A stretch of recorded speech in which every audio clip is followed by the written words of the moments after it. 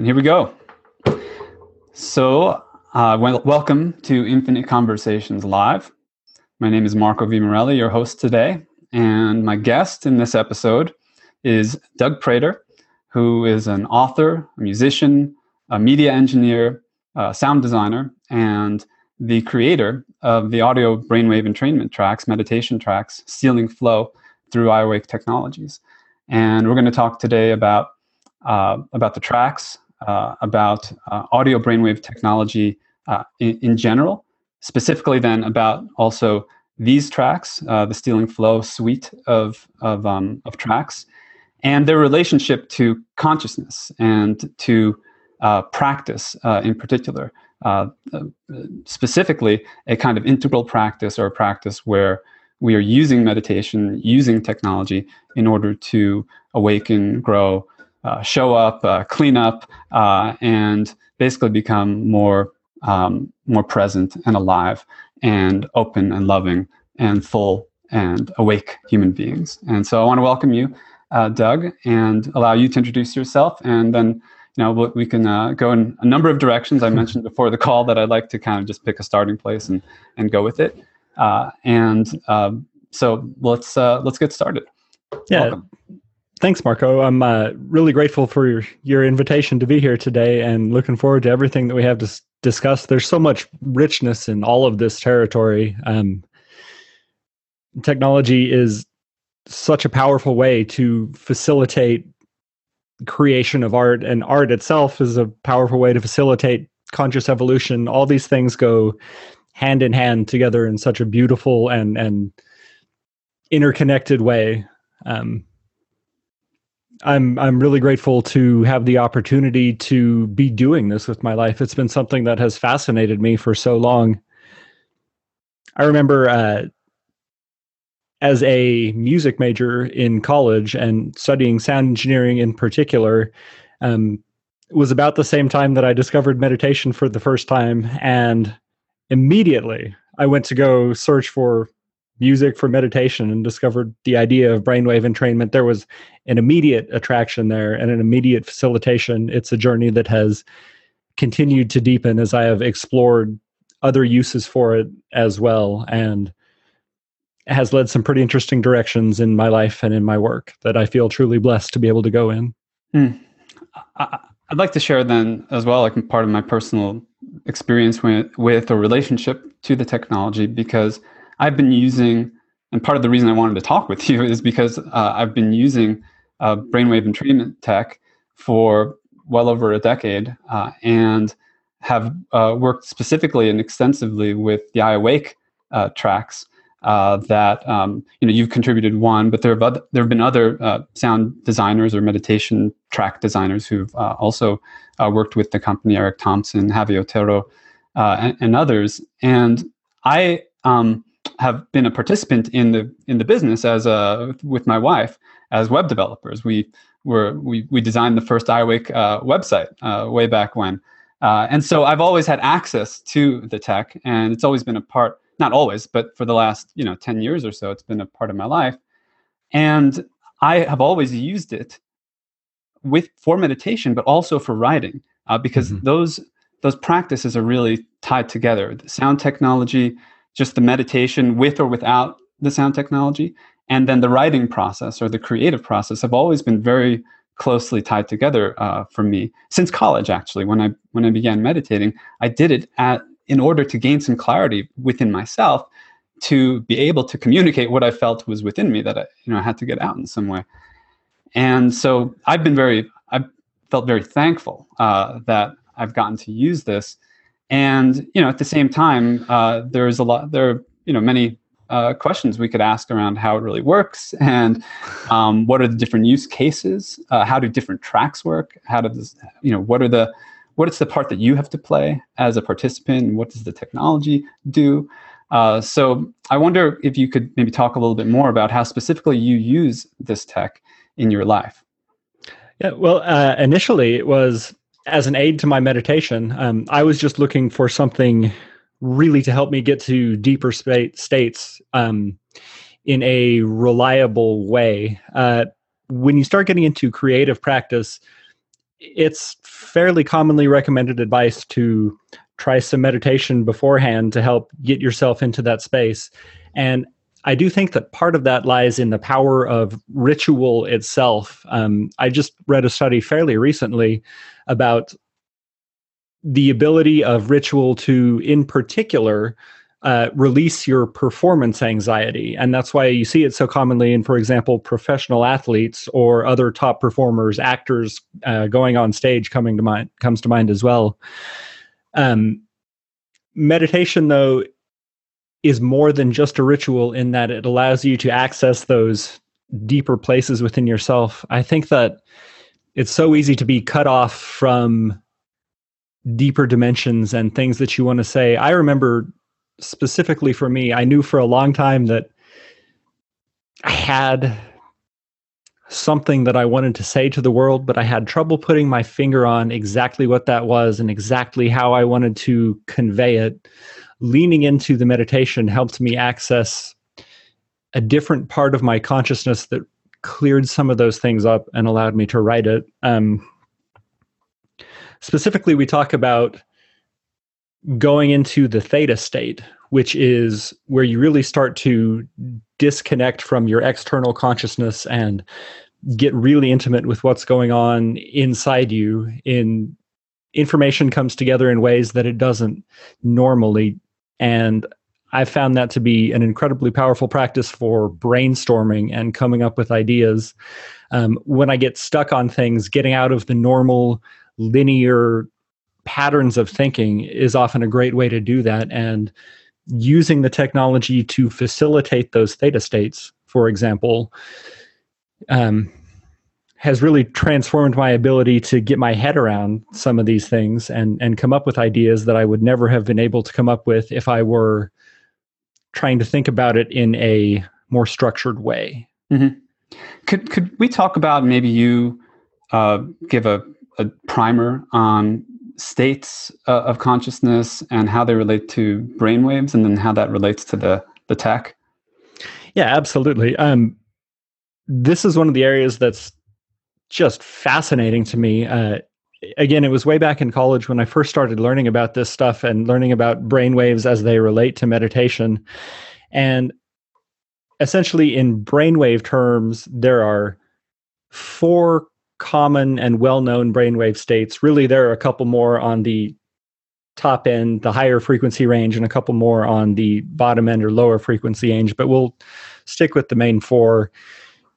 In your normal day-to-day waking consciousness, where you're engaged with the physical world and thinking linearly and engaged in the prefrontal cortex kind of rational way that we normally interact with the world, hopefully, most of us anyway, it's called the beta state. And there we're in a consciousness spectrum of 14 through about 30 cycles per second.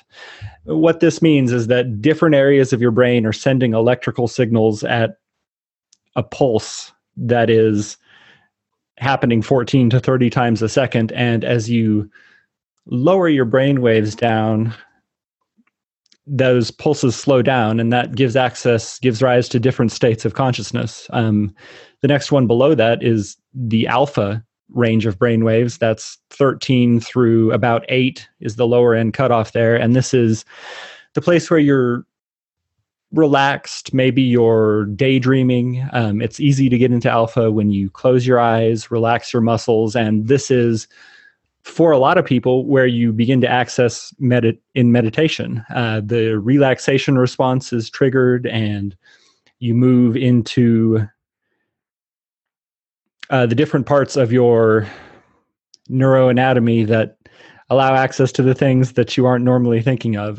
Your blood pressure is lowered a little bit. You engage the parasympathetic nervous system that starts to calm you down. And being into that place, kind of counterintuitively, can start to enhance performance as well, as you're applying it to doing activities like writing or musicianship or going on stage to give a presentation.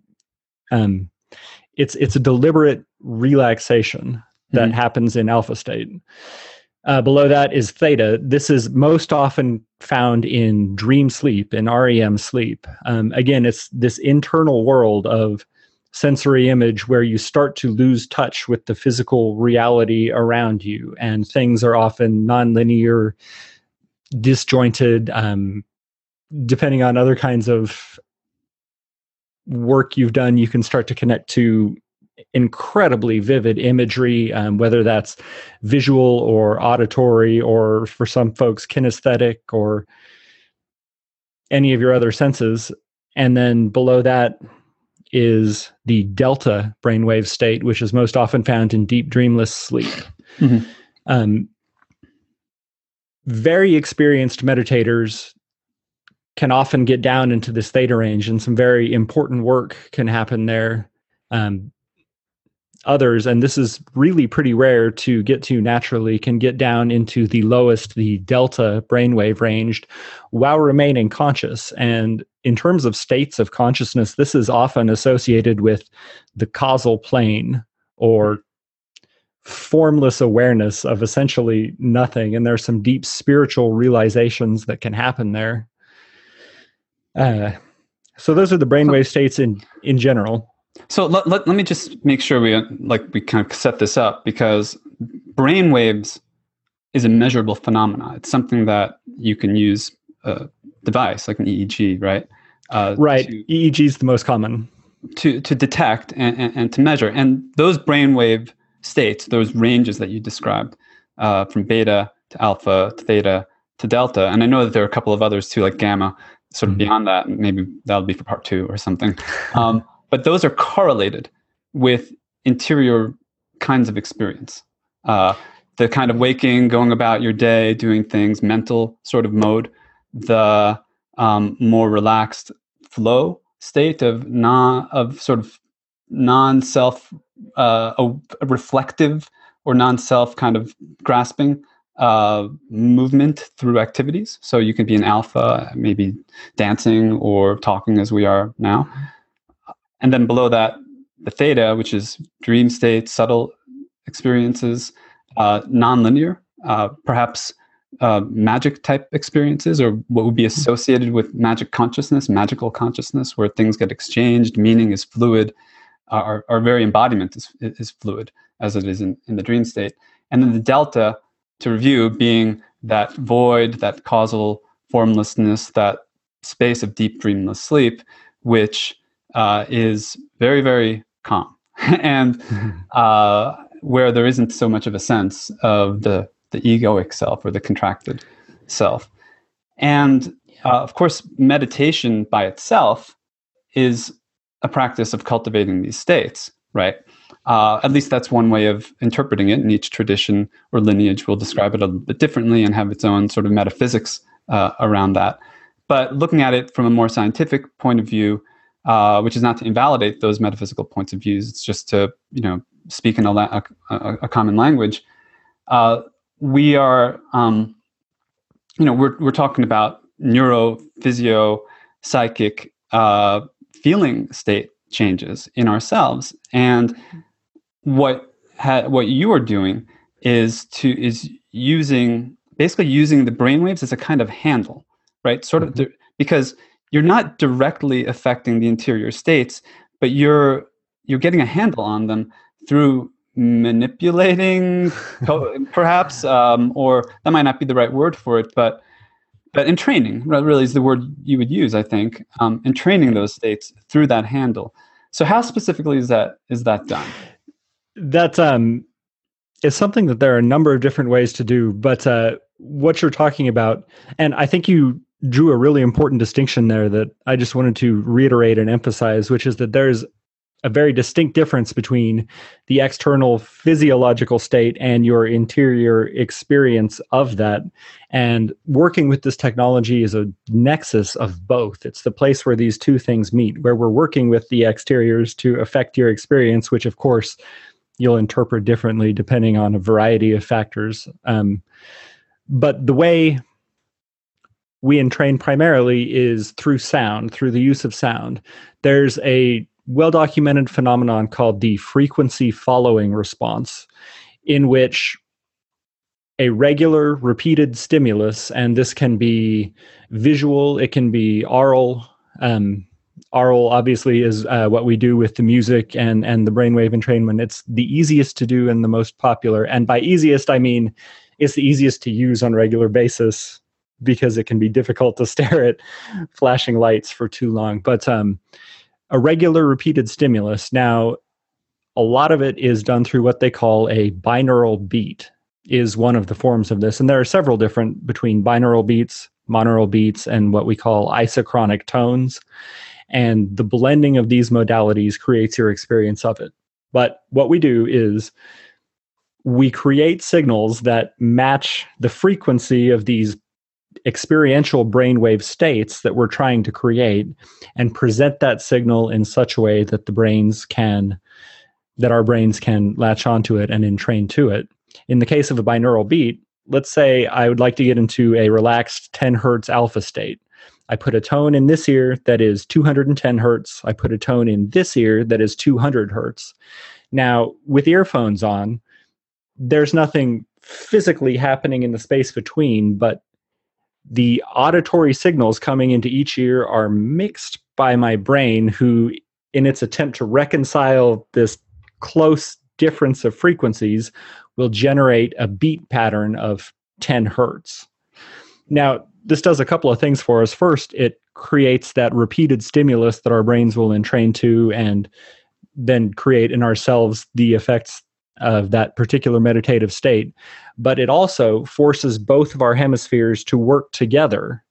And so we get a combination of our more linear, logical, I'm going to say left brain, but really it's the dominant hemisphere because some people are reversed, but of your linear hemisphere and your intuitive hemisphere. And bridging the gap between those in the corpus callosum is another powerful way to access dimensions of yourself that we don't normally depend on, and thus broaden the information that we are able to work with consciously. Yeah, one way I understand that is in terms of coherence, is bringing the two hemispheres into coherence with one another. And what's interesting about the brainwave entrainment process is that you're introducing a disturbance, right, into the brain. It's this kind of dissonance, actually, right? Because you have one pattern pulsating in toward one side of the brain, another toward the other, and you're, in a sense, I guess, forcing the brain to kind of reconcile them. And that process of reconciliation can be attuned. It could be sort of fine-tuned by the differential between those two hemispheres. And so the brain is what it seems to be trying to do, and what the entrainment process is teaching it, I think, to do, is to relate to dissonance in a way that leads towards resolution in some sense. But it's not a static thing, right? I mean, this is the other, I think, dimension of it, is that it's a flow, right? And so that's part of why you call your tracks Stealing Flow, because it's a flow, it's a coherent flow state. It's like, when something is musical or when something is aesthetic, there's this quality to it that is pleasing, and that cultivates certain maybe modes of expression, information streams. We talk about how you get different kinds of information in the dream state or in a theta state than you may in an alpha state. So can we talk a little bit about flow and how that works and what that means and why you're really working with that phenomenon? Yeah, so the flow state in particular, it's something that most people have experienced at least at some point in their life. You'll hear it referred to by different terms like being in the zone, or certain meditative states of jhana, where everything just sort of feels natural. And on a neurological level, part of what's happening is that there is a reduction in, they call it transient hypofrontality. In other words, your egoic sort of self-focus kind of quiets down, which means that, and I experienced this a lot in my writing, it was really a significant hurdle for me to overcome, and it certainly applies to acting and to music and to a lot of things. Getting that part of my brain that was wondering so much what was going on out of the way so that I could just trust what was coming through me and allow myself to write it, allow myself to play it. In the case of, say, an extreme athlete, it's the feeling of, and you're in Colorado, so maybe you can relate to this, going down a mountain on your snowboard and you can't stop and think and overanalyze every single turn you're about to take, or else you're going to get caught up in it and crash into a tree. These intuitive circuits operate a lot more quickly, and getting the frontal lobes out of the way to trust these other parts of our brain to do their job is what's described as the flow state, and it allows for some brilliant creativity, which is my particular area of interest, to shine through in this way. Now, generally this happens, and this is verified through ongoing studies with EEG. It happens right around that border between the alpha state and the theta state. So in other words, you're aware of the reality that's going on, but you're starting to process things in this different kind of non-sequential, non-linear way. Mm-hmm. And when you allow that to happen, it's a feeling of really something else coming through you. That's where divine inspiration sort of manifests on the page, as it were. Indeed. I've come across a definition of flow states, like what actually describes them. I think you're familiar with this, but the qualities that are associated with flow states are selflessness, timelessness, effortlessness, and richness. Mm-hmm. And there could be, of course, a desire to always be in a flow state, but that's not really possible, I think, right? There's a sort of flow between flow and non-flow, or mm-hmm. something like that. And my understanding is you've sort of built that into the tracks that you've designed. So how do they really kind of work with cultivating flow? Yeah, and this was one of the things that really fascinated me too, and kind of provided the key to making the Stealing Flow program work the way it does, is that flow happens in a cycle which begins with a struggle phase. And again, I'm going to use the example of writing because it's what I'm most familiar with, but first you have to do the hard work of really fighting against something and thinking about it and planning and working towards a solution, which is then followed by a release where you let go of the problem, allowing you to drop into this flow state where the solutions and the effortlessness, the timelessness, the selflessness, and the richness can all kind of come through. When this happens, the flow state, there is the release of a whole host of neurochemicals. There's anandamide, serotonin, norepinephrine, dopamine that are all surging through your brain at the same time. And that's part of why this state can be so addictive for folks, and why some of these extreme athletes in the beginning were pushing this to a place of often their own death, chasing that feeling. Afterwards, there has to be a recovery, though, too. You need to regenerate your internal neurochemistry. You need to recharge from that before you can re-enter the cycle again. So definitely there's a danger in trying to hold on to it for too long artificially, and the Stealing Flow tracks in particular walk us through each of these phases. If you use the tracks in the order that I had initially designed them, it takes you, as part of the warm-up track, first into a very high brainwave state, way up in the high beta range, which correlates with this kind of intense neurological struggle of the struggle phase of thinking about something. And from there, it guides you down through a release into this flow state. And again, neurologically, this is through alpha, right to that alpha-theta border where flow happens. After that, there is a recover, release, and recharge track. Mm-hmm. So there's a way to, maybe what you're suggesting is there's a way to use the technology, and I don't just mean the tech like the audio, but also the technology itself of meditation, the whole way that you may structure your practice, right? Using these tracks, where you could kind of introduce it maybe in the right phase of your creative flow or of your creative process. For myself, and for all of us, we go through cycles throughout the day when we're more active, when we're more passive, when we're thinking about something, when we're chilling out.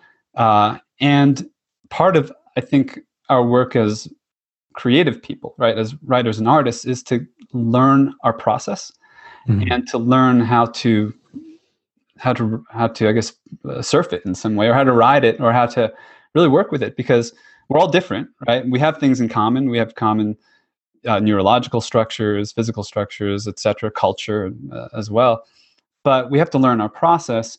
And I have gone through an ordeal to get to the point where I can begin to understand like how to take care of my body mind in order to bring myself more. You used the word reliably before. I don't know if I could use that adjective with respect to myself, but to work with states and sort of work with or achieve, that might not be the right word either, but access the flow, steal it even sometimes. And in order to manifest what I feel is within me, right? And I think that is something common to writers, artists, but really anybody who works creatively. A scientist works creatively in devising a research program, for example, or in discerning insights from a set of data. So we have to like learn ourselves. And it seems that, and my experience has been, I'd like to actually talk a little more about our personal maybe experiences, that it could be helpful to have a tool like this, as long as you can balance it, right, and you don't go too far. There's a bit of humor in the title of your track, stealing flow. It brings to mind a couple of things: stealing fire, like the kind of from the gods, as it were, as well as a quote that is attributed to Picasso, that good artists imitate, great artists steal.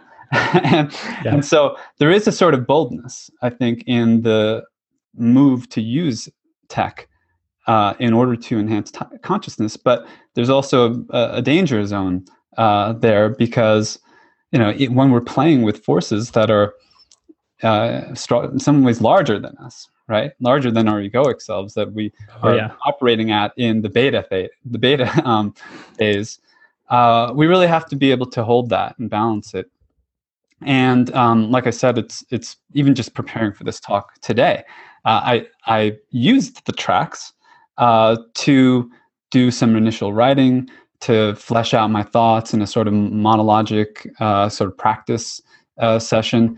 And I listened at the same time. I didn't really listen to them, but I was open to them. I was kind of letting them entrain myself to, both for the sake of the states and also to prepare myself for this discussion. And sometimes I use it and sometimes I don't. And sometimes I go through phases of my life where for a few months I'm not using any kind of tech at all. I'm just doing vipassana or shikantaza or noting or some other method of meditation that's raw, if you will, or natural. Those are all loaded terms, but then other times I go through more, phases when I'm using the tech, and you started mentioning the different tracks that you have. There are different use cases, right? And even between like your product, Stealing Flow, and then the other products that iWake makes, they're kind of designed for different types of meditation. Right. So would you want to maybe get a little more detailed about what specifically is in this or is on this album? Yeah. Well, I think one of the things that's important to understand here too is that those are all the different forms of meditation that you mentioned are really, whether you're using an audio track or not, are all forms of technology. And in all of those cases, it's possible to become addicted to it. We've all, heard the stories of the bliss junkie who just wants to meditate and be in bliss all the time. And it's a real danger for anytime you're playing around with a force that is bigger than you and altering your consciousness in this kind of way, that you can get attached to it, which of course the spiritual pursuits will try to shield you against. But the danger is there for irresponsible use of it.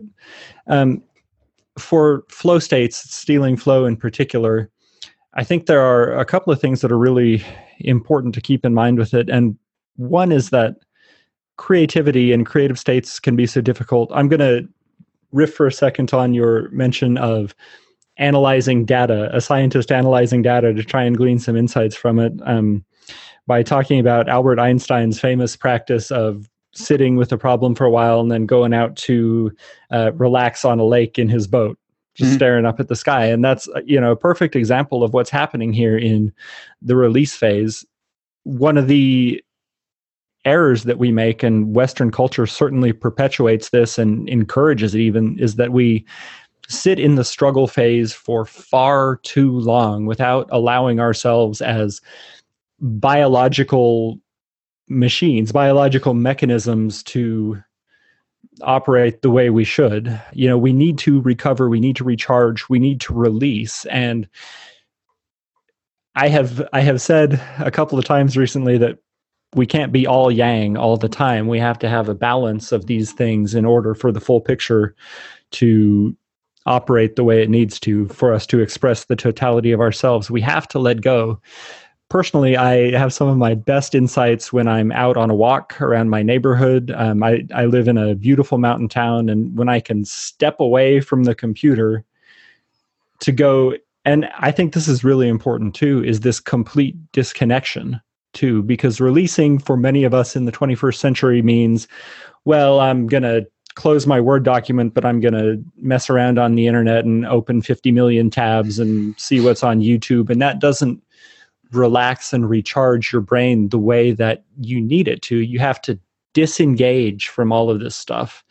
And the meditative tech allows you to do that. When you're releasing in that way, you close your eyes and you come to a different place, and you can allow your insights then to come into being as your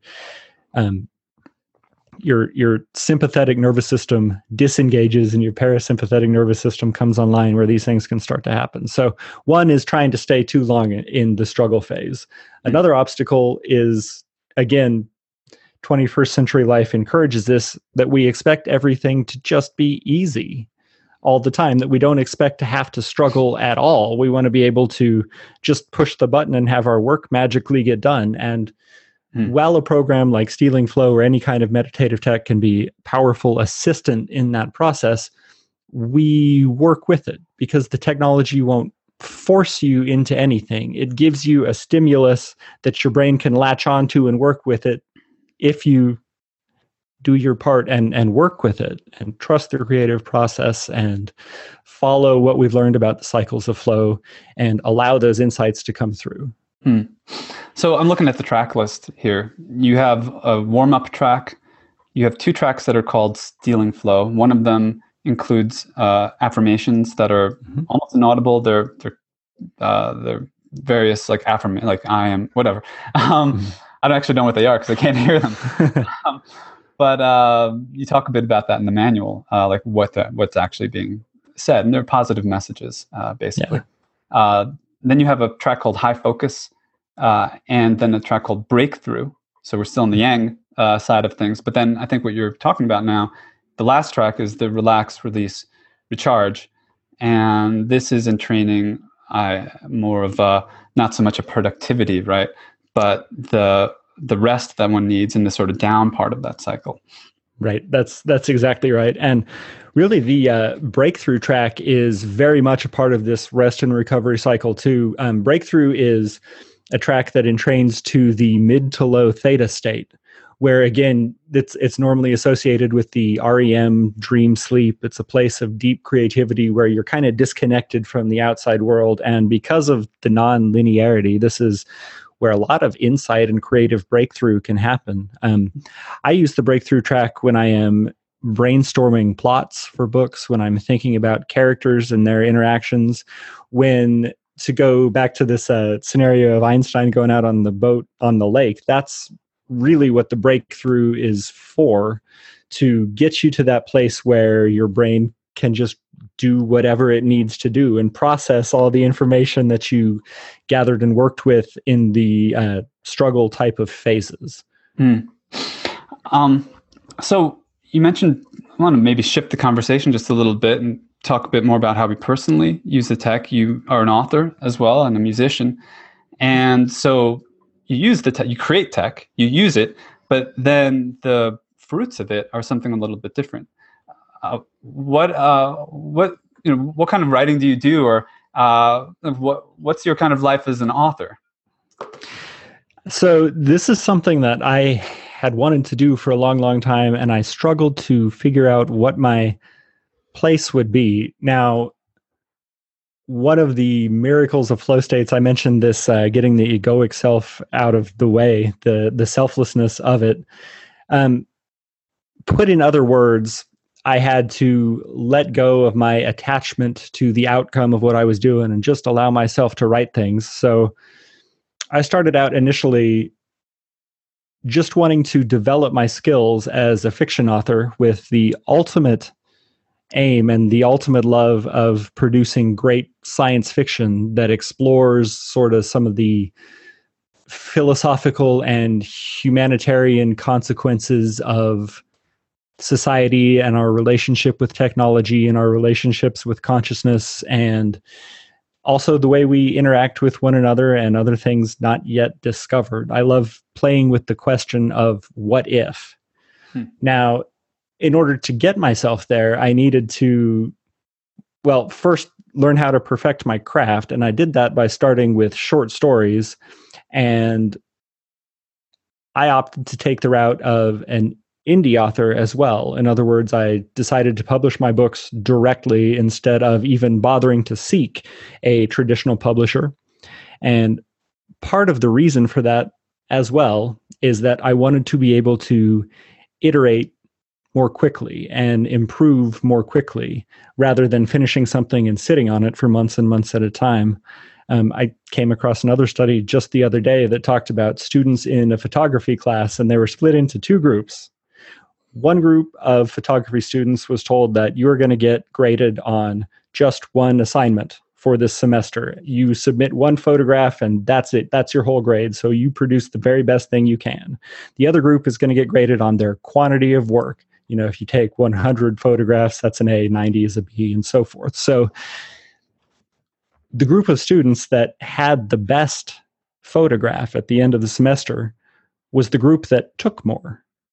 You know, it seems like kind of common sense, but it's not focusing on trying to just create this one great thing. It's the quantity of work that we do that gets us there. So I went the indie author route to write more quickly and publish more quickly.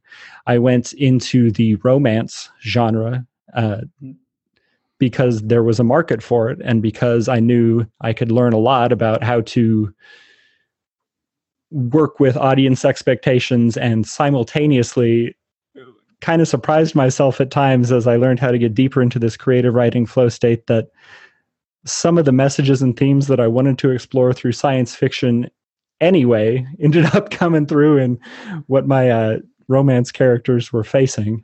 I was just about to ask if there was between the two.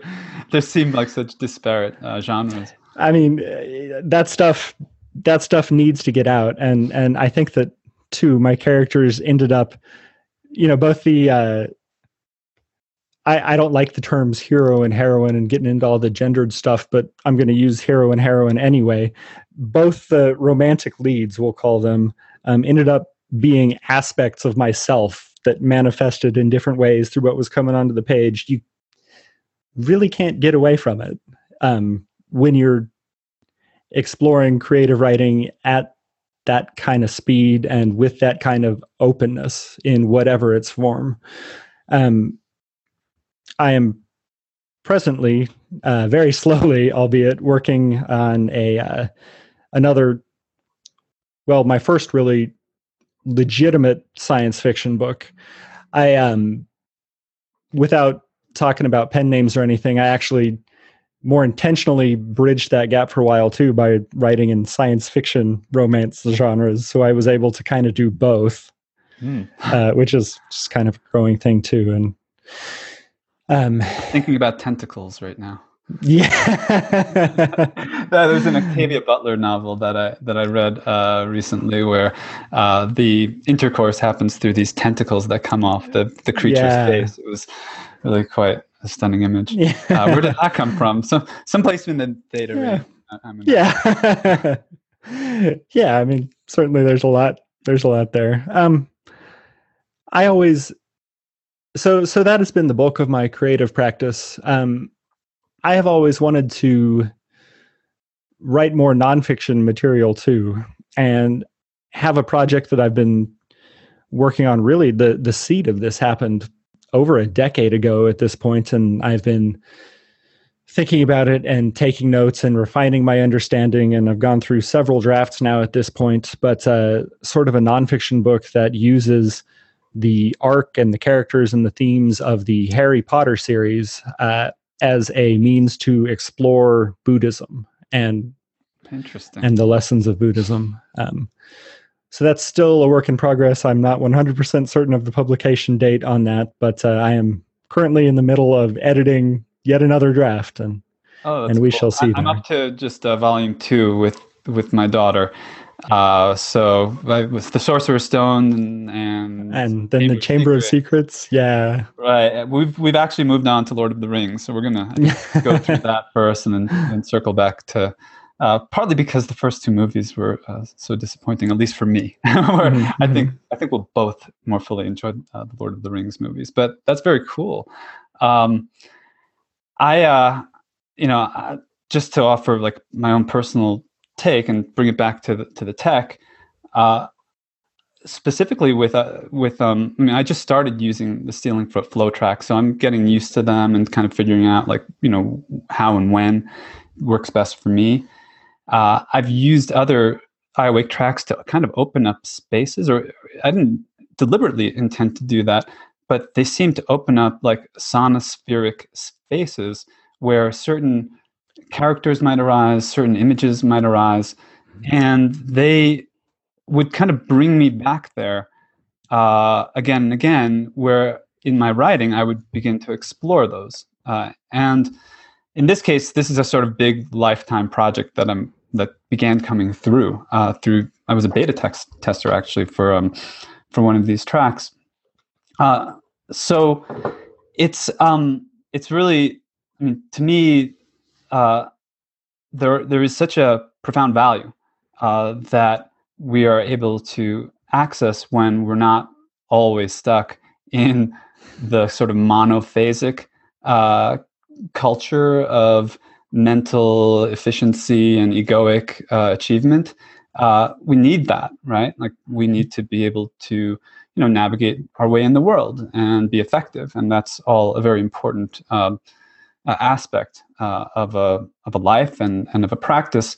But what, if I might summarize a little bit, like what I think the tech can do when we relate to it in a balanced way is to perhaps accelerate, perhaps enhance, perhaps smooth out, and perhaps also to instigate, by creating that dissonance that we might not otherwise really allow or ourselves toward growth, and toward, in the larger sense, perhaps some kind of evolution or some kinds of mutations of consciousness, where the visions that we're having as artists and as writers and as visionaries begin to take some kind of manifest shape in the world. And that's what's particularly exciting to me. There are other applications as well, right? And I wanted to at least bring into this conversation the concept of integral recovery and the uses of brainwave tech for performance or for health as well. So could you bring that in, show what the connection between recovery work specifically, which is a kind of therapeutic type work, and the state training and entrainment that the tech does? Yeah, absolutely.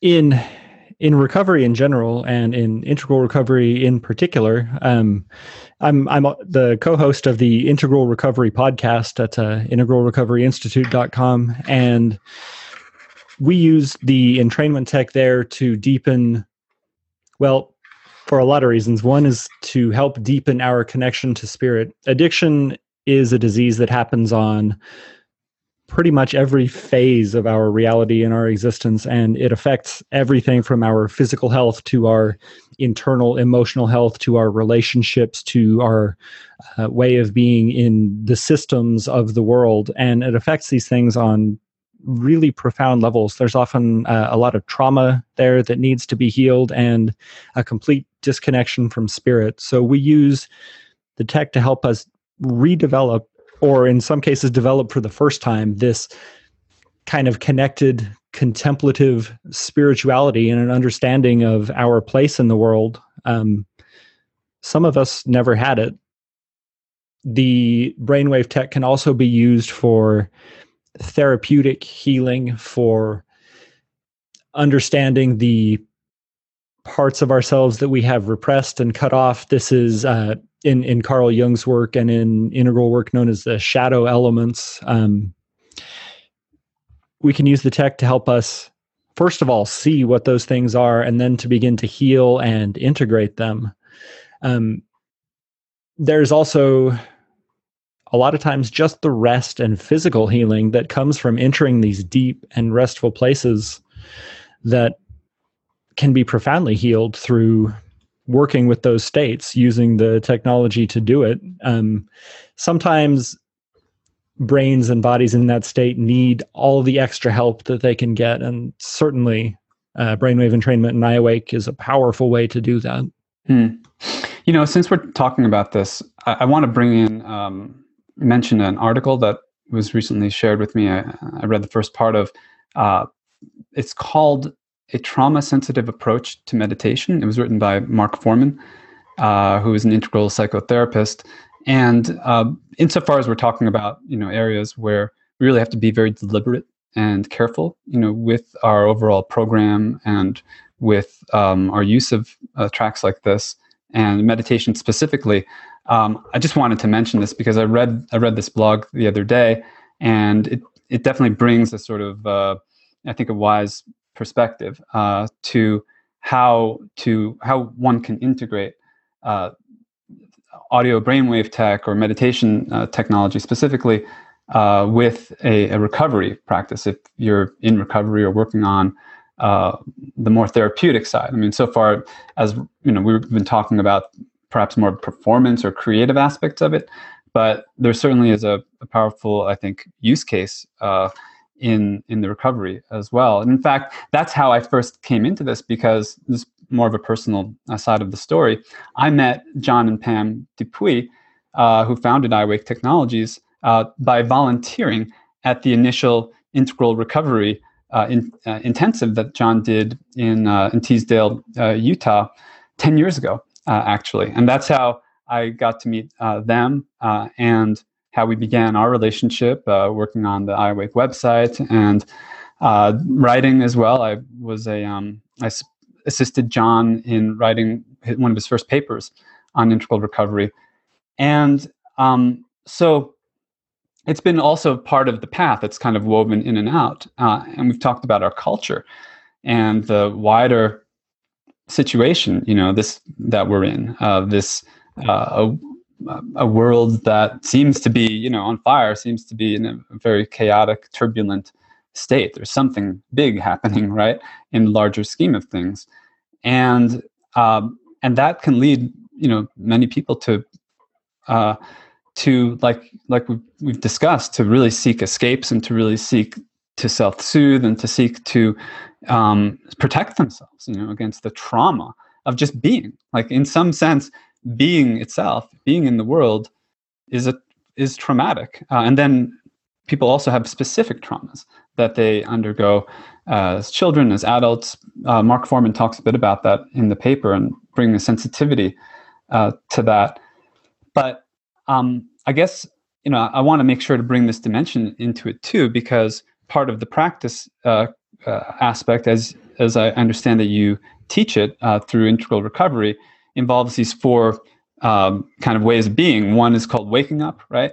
That's the spiritual realization, the transparency to, to the ultimate, however you want to talk about it. Mm-hmm. The showing up, which is like becoming present, right? Like we're showing up here mutually, right, in this space, in this conversation. Like we're showing up in the world as actors, as agents.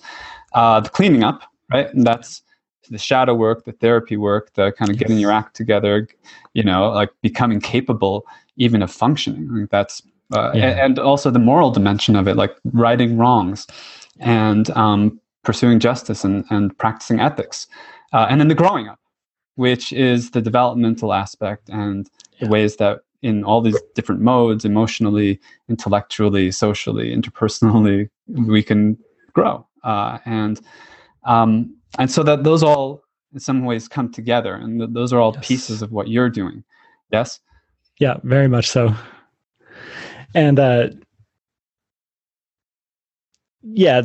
showing up in particular is one of the things that using the stealing flow for being productive or even getting over your fear can do. I had an issue for a long time of just being too afraid to show up in the world, and getting the egoic self out of the way was something that was necessary for me to really be present and take a chance.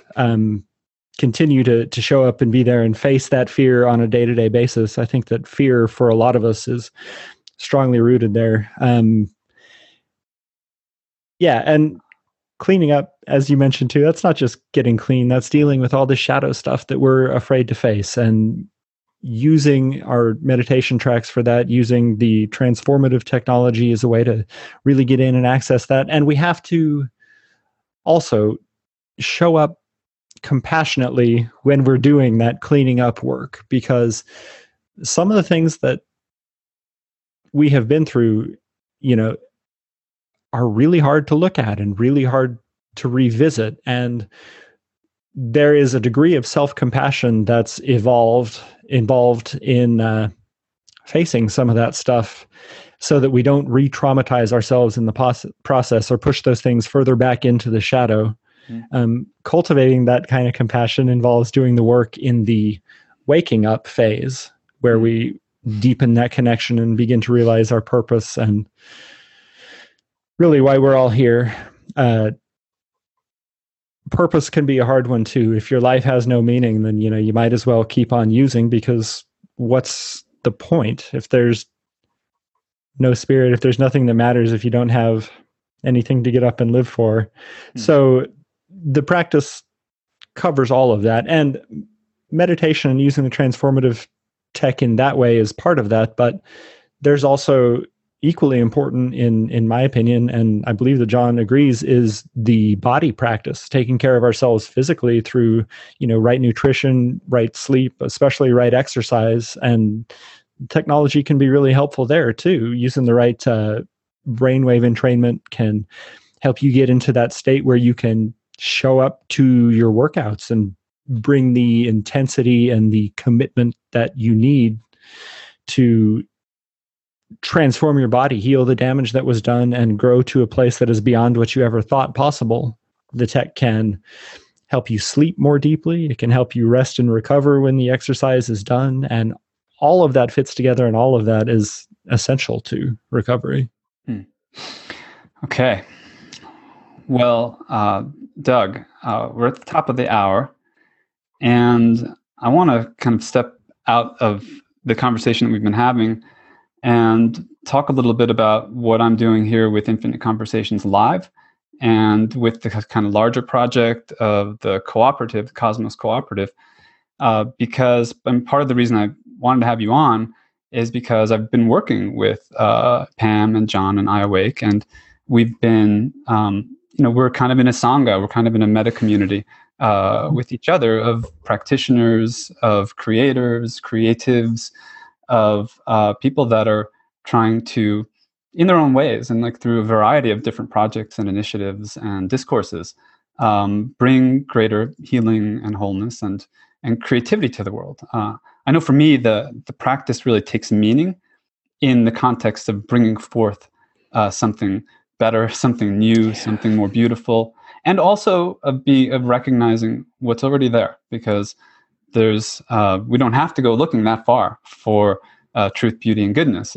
It's really not just within us, but all around us. And so so to the extent that we could attune to that, I think we're doing, like, I feel that life is worth living. Let's put it that way. Yeah. And more than worth living. We could really bring ourselves to it, and make it beautiful. So that's that's sort of my project. That's sort of my meta project, or the goals, or the larger objectives of becoming more cooperative as a society and becoming more coherent, right? So I want to support what you all are doing. You have already been supportive of what I've been doing. I've mentioned how over the years, John and Pam and the tech has been a part of my life. And so I wanted to have this conversation just to give back a little bit and express my gratitude and support what you all are doing, because you are creating this as a value that you're offering to the world, right? So you have a website, iawaketechnologies.com, Mm-hmm. and if folks want to try the technology and to integrate it into their practice creatively, or in any other mode, can you say a little bit more about what you all offer? Yeah, iawaketechnologies.com has a lot of great stuff for you to check out. If you go there, right there on the homepage, you can click the button to download a couple of free sample tracks, and there are several different ones there for meditation. We have products for doing the healing work that are around releasing. There are some for sleep. There are products that can be used for exercise and yoga practices and healing practices like massage or Reiki, etc.